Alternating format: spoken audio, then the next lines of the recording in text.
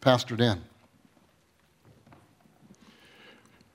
Praise God. Well, the word hope has been something that I did a word study on many years ago, probably 30 years ago, and it's been something that the Lord showed me early on just how concrete this word is. Languages are continuing to change all the time, and words change meaning as time goes on, and hope is one of those words that it has lost its meaning. The word hope in our English vernacular, when we use that word hope, we're really using it in place of the word wish. For example, I could say, I hope when I get home today that there'll be a big plate of chocolate chip cookies freshly baked when I get home. I hope.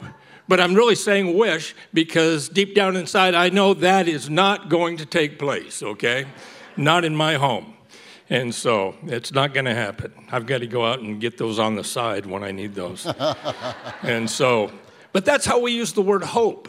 We're really saying we wish. Let's take a look at Hebrews 11:1. And I want to show you something about faith.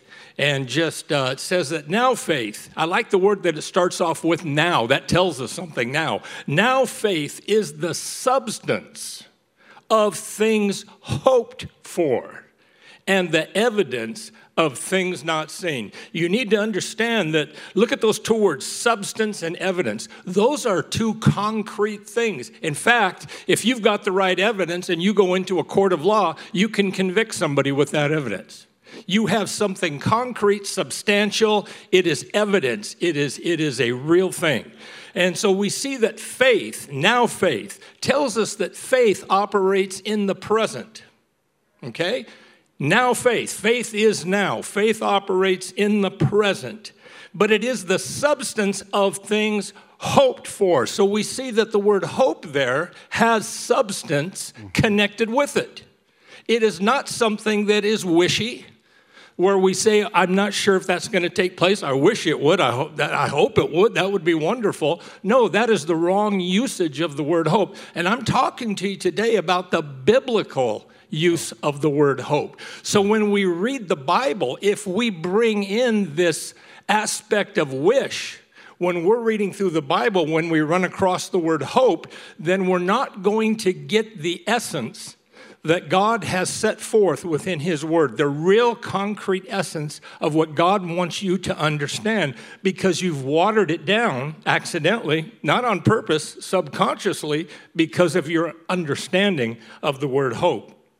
So we need to see that just like faith, hope is a very strong and definite word. Faith is now, and it functions in the present.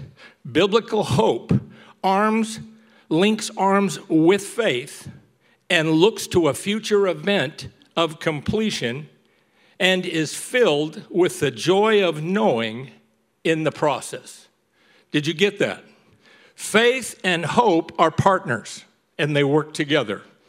And you establish faith in God's word, and then you begin to let hope come alive that knows that it's just a matter of time before what you have stood on for faith becomes a concrete manifested reality. That word hope in the Greek language is the word elpis. I didn't say Elvis. It's elpis, E-L-P-I-S. And it really means this: fervent expectation and confidence in obtaining the object of one's expectation or hope. I like this explanation.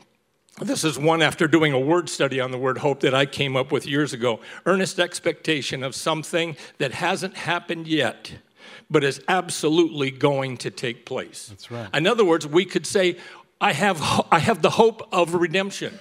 Well, I'm already saved and I'm redeemed, but I'm not in heaven yet. But that is our hope. Is that right? That's right. Now, is that something that we're just saying that I'm just wishing for that? No, that is our hope. It's a very concrete reality that one day we will be in heaven because we have come to know Jesus Christ as Lord. In Hebrews chapter 6, there's a great scripture that really takes this home. And it's talking about Abraham when he was standing in faith, when God gave him a promise of multiplication within his family, looking forward to an heir, Isaac. Did you know it took 25 years for Isaac to show up? 25 years. But so it's talking about it. It says, and I love the scripture, when God made a promise and confirmed it with an oath, in other words, a blood covenant. And in Hebrews 6:15 it says, and so after he, Abraham, had patiently endured, he obtained the promise. Now look at this next verse 17 and 20.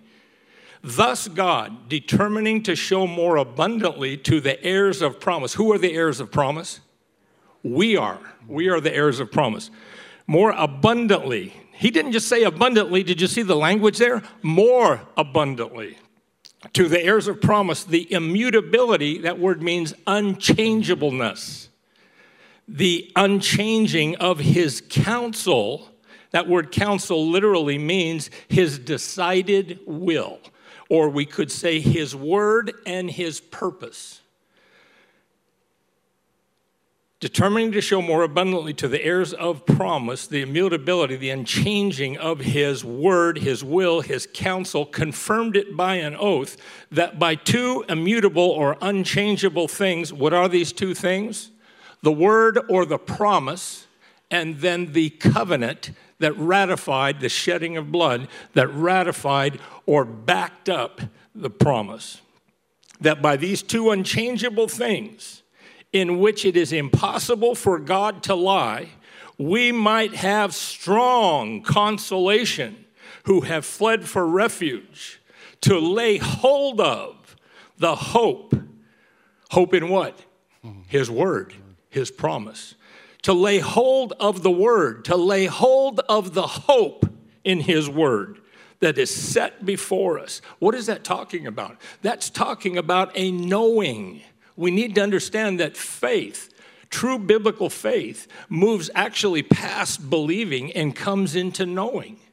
See, if you have belief, your belief is only as strong until some other set of evidence comes along. And then that belief can change if new evidence is presented to you. But when you have knowing, even though other evidence may come your way, you're not changing your knowing. You know that you know that you know, and you're not going to budge off of that place of knowing. And that's the kind of hope that God is talking about in this world, in his word. When it says to lay hold of the hope, that word lay hold of is a very strong word. It's actually where we get the word. It's based out of the word kratos, power, Greek power. It's the strongest power that is demonstrative. And if we were to give you a picture of kratos power, we would say the resurrection of Jesus Christ and the earthquake that shook when he rose from the grave. So it's talking about when you are laying hold of that hope, it is talking about a dominion. It is talking about an authority in your life. It is talking about a conscious decision that sees it in the word, that lays hold of it, that takes hold of it, draws it in near to you, and refuses to let go because you know that this is true, and you're going to hold on to this until what God said comes into manifestation. Now look what it says in the next verse. This hope, that hope, we have as an anchor of the soul, both sure and steadfast, and which enters the presence behind the veil. Did you know that you're one with the Lord? That veil has been rent in two, and now you have place to be one with him and to experience his presence, where the forerunner has entered for us, even Jesus, having become the high priest forever in the order of Melchizedek. Our hope needs to be coupled with faith, based upon the sure, concrete promises of the word, bathed with expectancy and joy as we come into worship, into his presence, and look forward to the fulfillment. Here's a little secret. It's just a matter of time. Yeah. Amen. Thank you, Pastor. Amen. Thank you.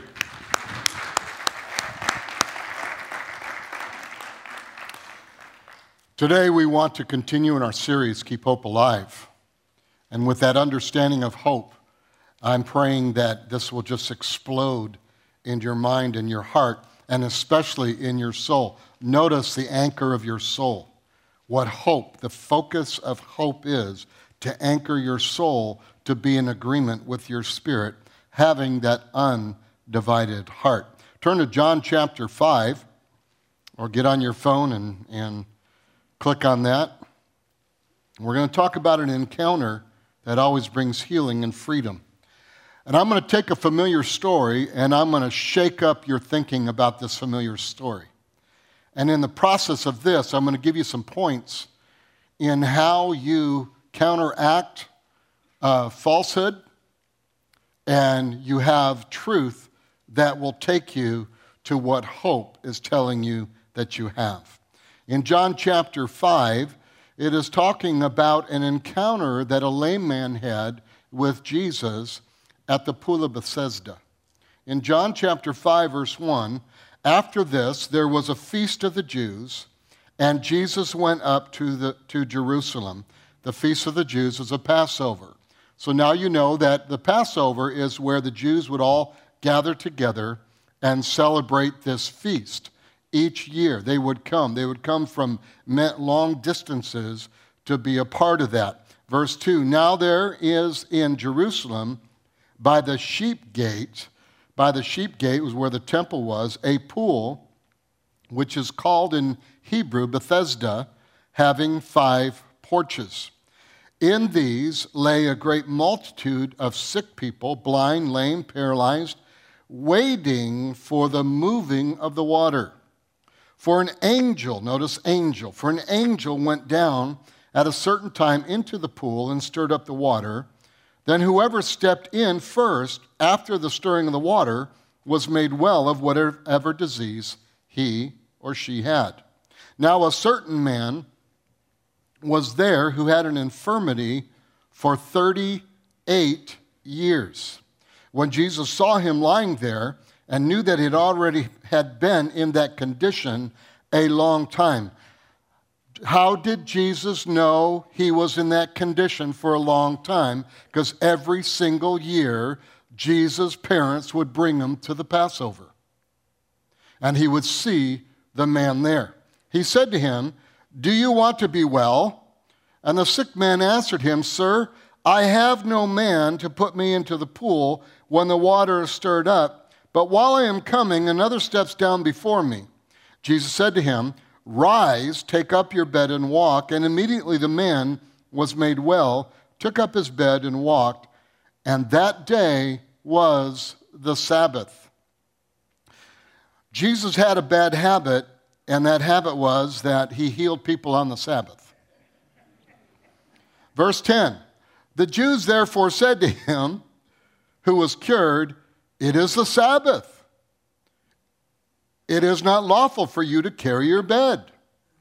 And he answered them, he who made me well said to me, take up your bed and walk. Then they asked him, who is the man who said to you, take up your bed and walk? Very important, he didn't even know Jesus. But the one who was healed did not know who it was, for Jesus had withdrawn, a multitude being in that place. Verse 14. Afterward, Jesus found him in the temple and said to him, see, you have been made well. Sin no more, lest a worse thing come upon you. The man departed and told the Jews that it was Jesus who had made him well. For this reason, the Jews then persecuted Jesus and sought to kill him because he had done these things on the Sabbath. But Jesus answered them, my Father has been working until now, and I have been working. Therefore the Jews sought all the more to kill him, because he not only broke the Sabbath, but also said that God was his Father, making himself equal with God.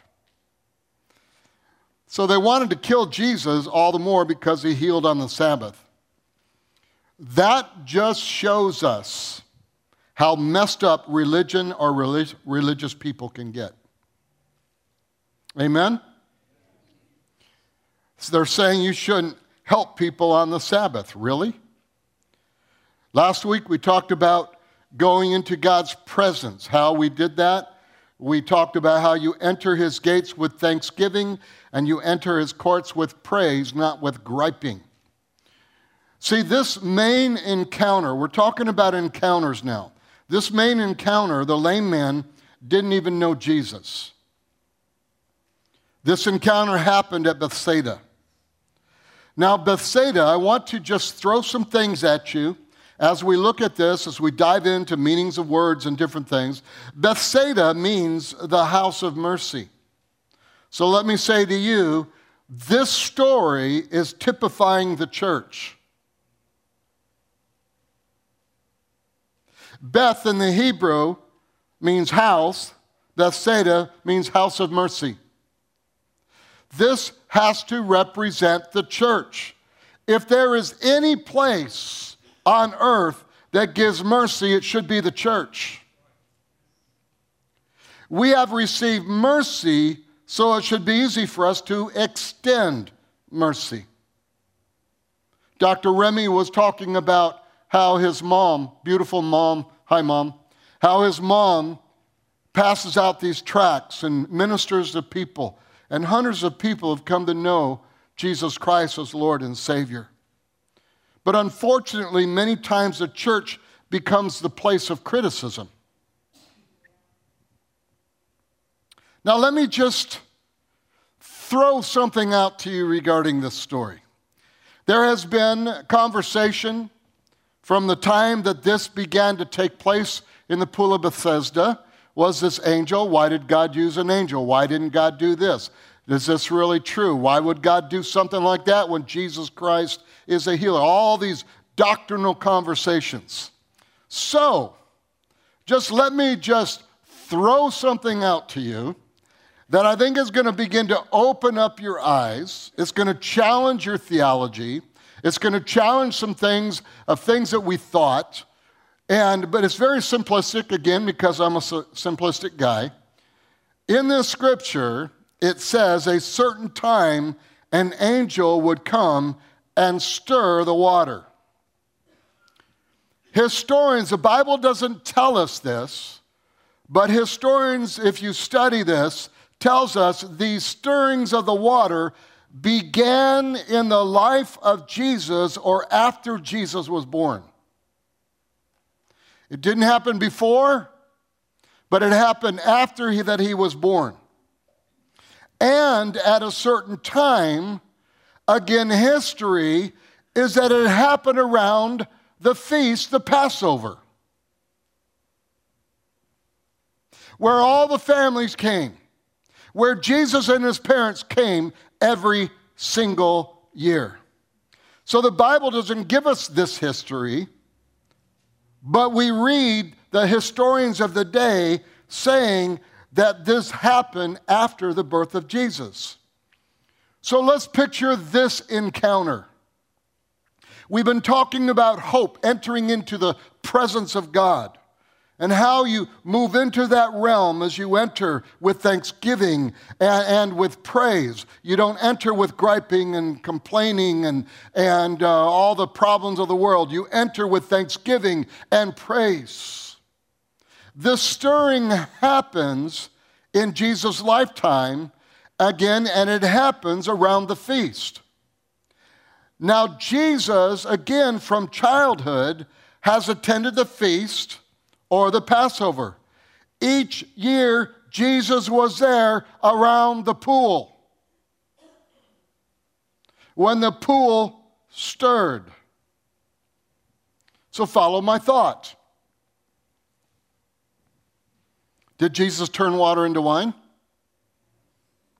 Was there miracles that happened in Jesus' life on this earth? Okay. It says in Scripture, an angel, which means, if you study the word, means a messenger. The Bible refers to Jesus as the angel of the Lord. So I just wonder, I'm throwing this out to you, I just wonder, the pool is by the sheep gate, the temple, and so you have the pool and the temple close by. I wonder if Jesus walked by the pool like a little kid and stuck his finger in the water. Someone got healed.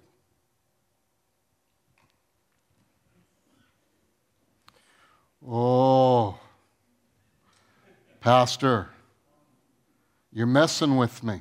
I'm just wondering, okay? So I wonder if he stuck his finger in the water, and Mary's saying, Jesus, you're always doing that. Get out of the water. And then someone yells, I'm healed. I'm healed. And after a while, Mary kind of figured it out and said, Jesus, you healed them, didn't you? And Jesus said, well, Mom, they're sick. I don't know. I'm just throwing that out to you. Because sometimes we get so religious minded. Sometimes we get so focused on stuff and trying to prove why, how, why would God use an angel? Why would God blah, blah, blah, blah, blah, blah, blah. All right? And I'm just saying to you is that our hope is based upon Jesus Christ our Lord. Our hope is based upon who He is. Our hope is based upon what God, the Father, the Son, the Holy Spirit is, who they are, and what they have proclaimed to us. The Bible says He goes to the pool and knows this lame man has been there a long time. How? Because Jesus was there every single year. And He saw the same man. And at that time, been there for 38 years.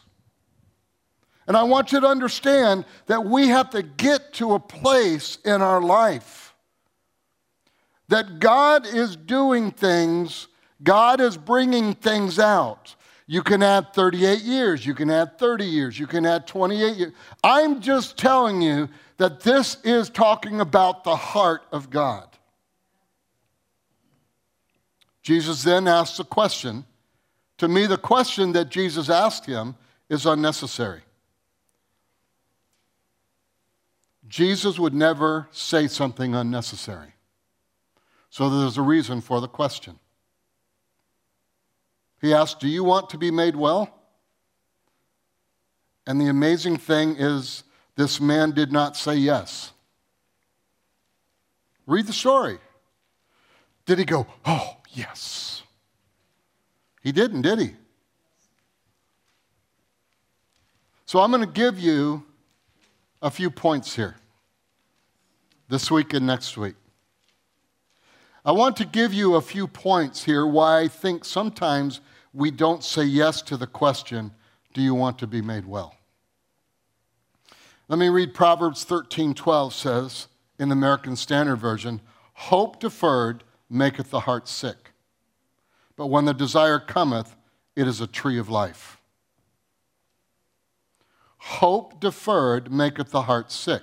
We've all understood the spirit cannot be sick. When the spirit's born again, brand new, perfect, cannot sin. So what part of the heart, what part of our heart, our soul can be sick? Our soul can have no hope. Our soul can have hurt. Our soul can feel pain. Our soul can be angry. Our soul can do so many different things that we have learned.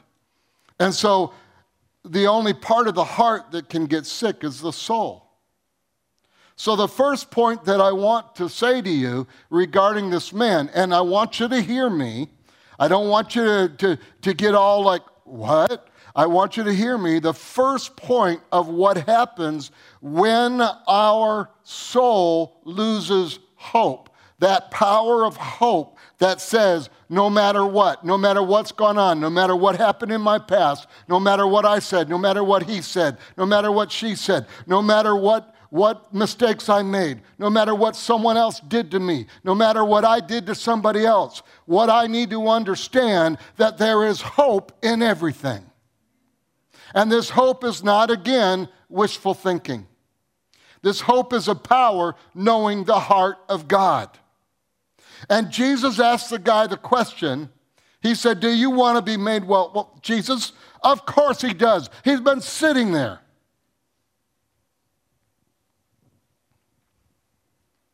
"38 years of age.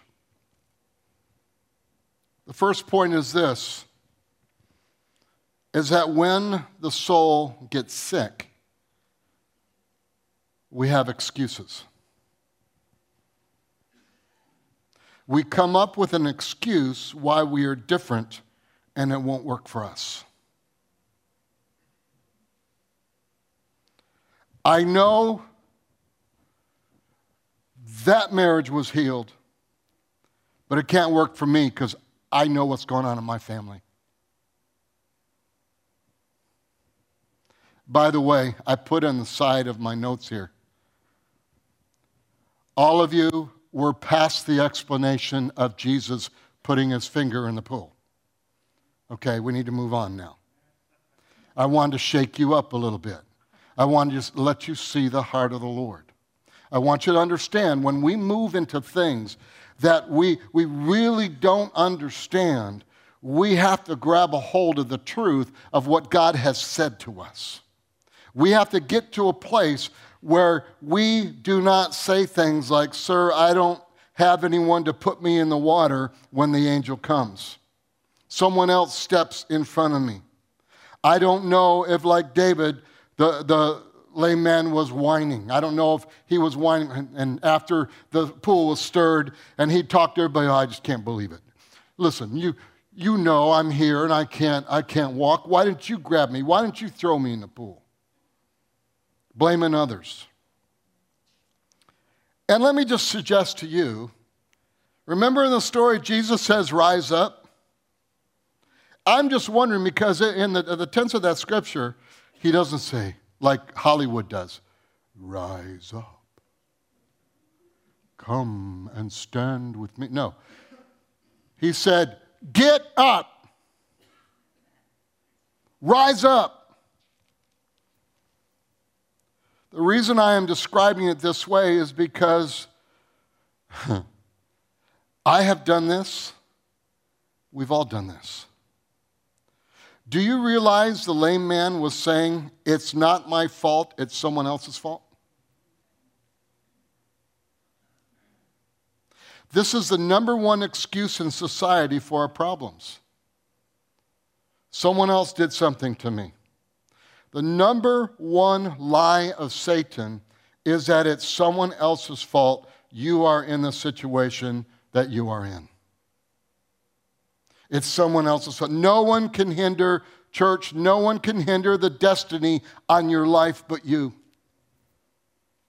I want you to hear this. No one can hinder the destiny of life but you. You have to understand, I have to understand, that what this story is about is not just some cute thing of a little boy stirring the water or this huge 9-foot angel coming and fluttering down and stirring the water. Whatever it may be, what we have to understand is that what Jesus is saying here is you must understand that there is an encounter. When you truly have an encounter with God, then your hope will be so secure, like the hope that Pastor Dan said, and nothing will hinder it, and you will get to the place where God said you will get to. Pastor, you're a little bit emotional here today. Yeah, I am, and I told you we don't have to fix our emotions, but we have to guide it with the Word of God. And I'm feeling what I think Jesus felt when he talked to the lame man. Again, no one can hinder the destiny on your life but you. Now, I don't understand all the details of your situation, but I know Jesus is the same yesterday, today, and forever. There is no situation too difficult for the Lord. And we have to get to this place of understanding. This is a real lie that's hindering, that your heart has been deferred. It is sick. It is deferred means that it's going against the very thing that God has said. I believe God heals marriages, but let me tell you why it won't work for me, people say. Here's another one. I believe in tithing, but let me tell you why it won't work for me. Because hope is deferred. Hope is played. When hope is deferred, let me explain to you what that does. When hope is deferred, you place the strength of the result on someone else. When hope is deferred, you remove it from God's promise into someone else or some other thing. And your dependence of it happening is on what that person will do or what that thing, how it changes. And we have to get to the place of, instead of living by the soulish aspect of our life, we need to live by our spirit. Now, this sounds really hard and accusatory. It's not. This stuff happens naturally because your eyes and your emotions, your eyes see, your emotions feel, and your ears hear more of things opposite of God than you do of God. And what you have to fight is this. You have to fight. I have to fight this reality that sometimes hope is deferred. My dependence is not on God anymore. My dependence is on what I can do and what I can accomplish in my own strength. So let me make a statement, and it's in your notes, and I want you to carry this the rest of your life. You are not the exception to the power of God, because there are no exceptions to the power of God.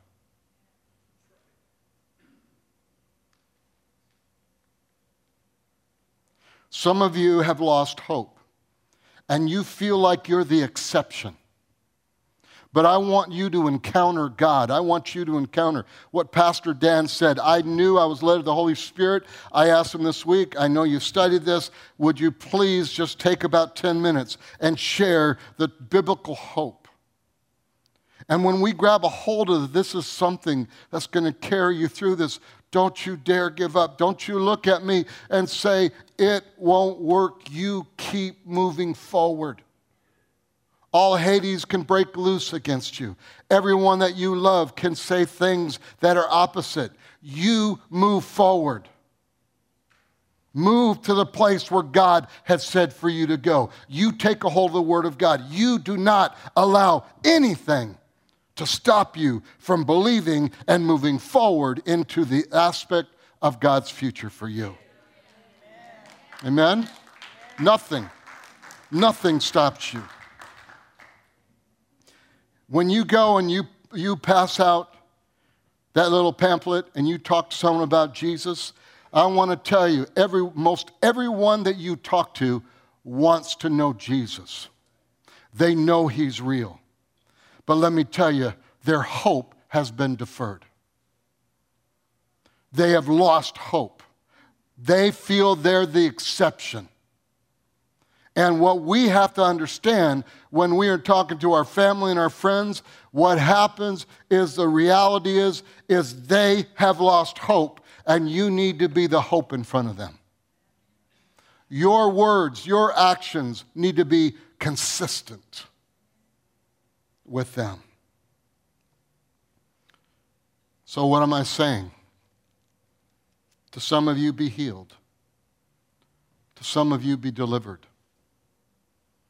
To some of you, let hope produce God's plan for your future.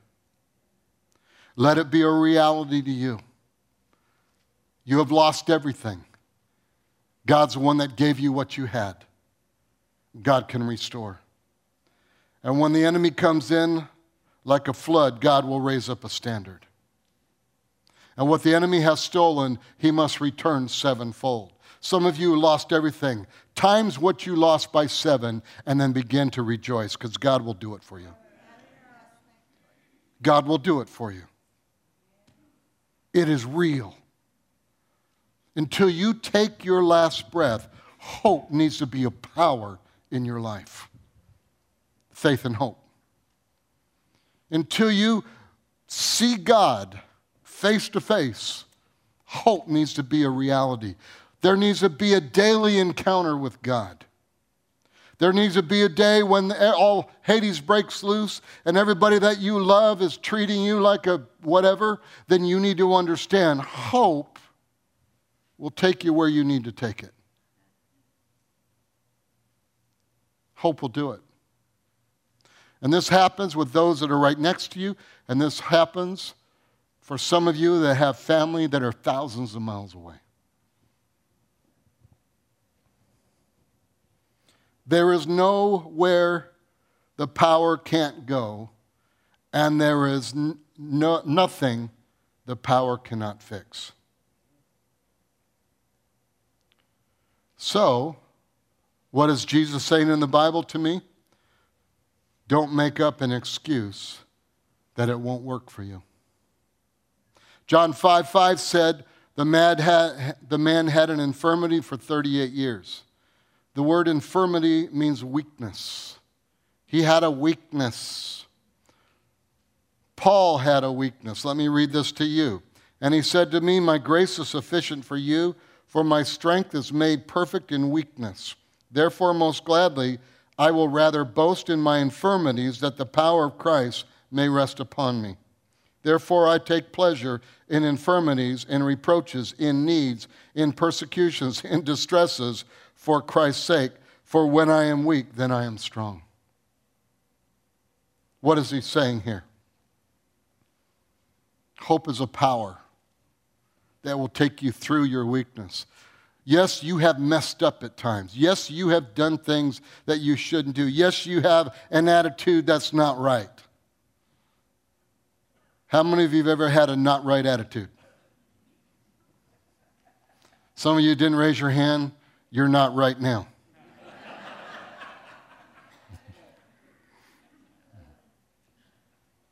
Here he's talking about the power of Christ in him. That's true hope. So let me close today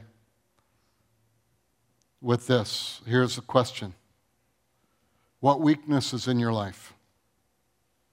For the lame man, it was a physical weakness. For you, it may be emotional weakness in your life. Let me ask you a deeper question. What is the one thing that if you can get free from it, or you could change in your life? What weakness is there? What thing that is keeping you from having this full hope? What thing just weighs you down? What situation just constantly gets you to a place where you just feel like it'll never work? You got the Eeyore syndrome. It'll never work. And I know that with some strong teaching here, that I wanted to make you laugh a little bit, because this is life. This is where we're at. God tells us we're going to face stuff. God tells us, and when you do just totally fall flat on your face, get up. Get up. The Bible says a righteous man may fall 7 times, but he gets back up. You've messed up. You've said things. You've done things. Get up. That's what Jesus said. Get up. Rise up. And they asked him, well, who did this? I don't know. I didn't know the guy. Because the guy was so into himself, he didn't recognize anybody. Jesus was there every single time as a kid. Wow.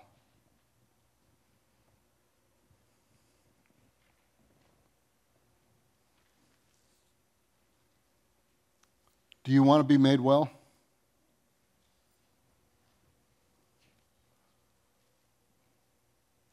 The first point is when the Word says things to you, say yes to it.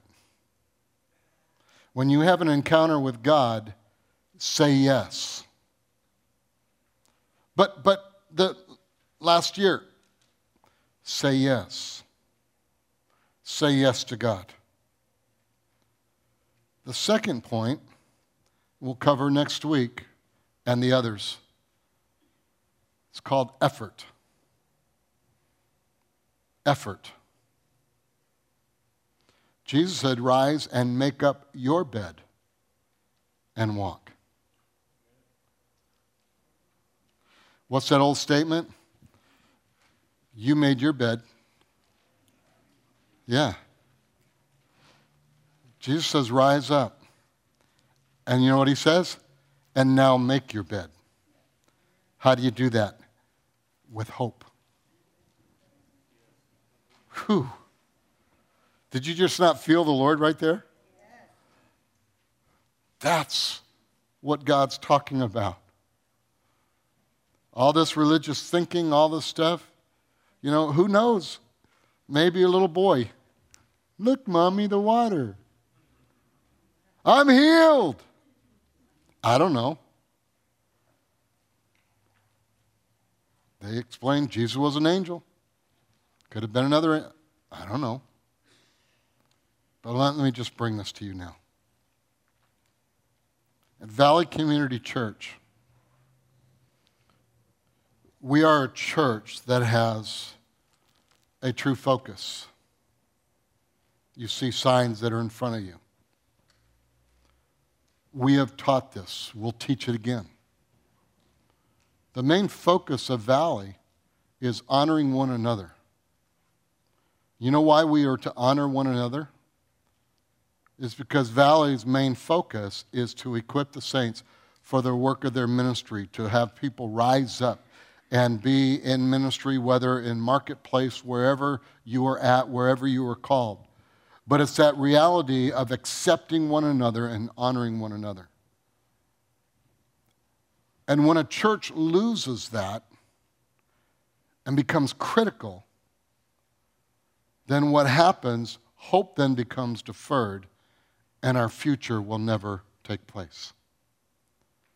I'm asking you, as your pastor, will you today, Dr. Remy, that was so led of the Holy Spirit what you did, will you today make it a point in your life that every single day it's no longer about you.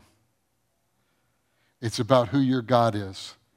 And you are looking towards the future that he has promised because your hope is secure.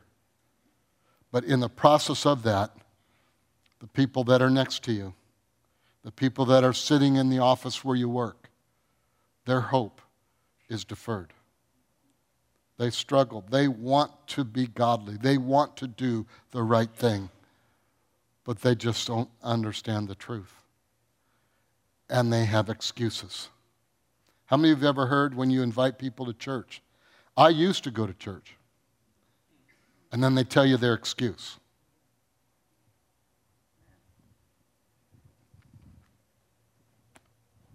The Lord is calling us to jump up and to make our bed. And to live 110% for the kingdom of God. Amen? Let's all stand. Amen.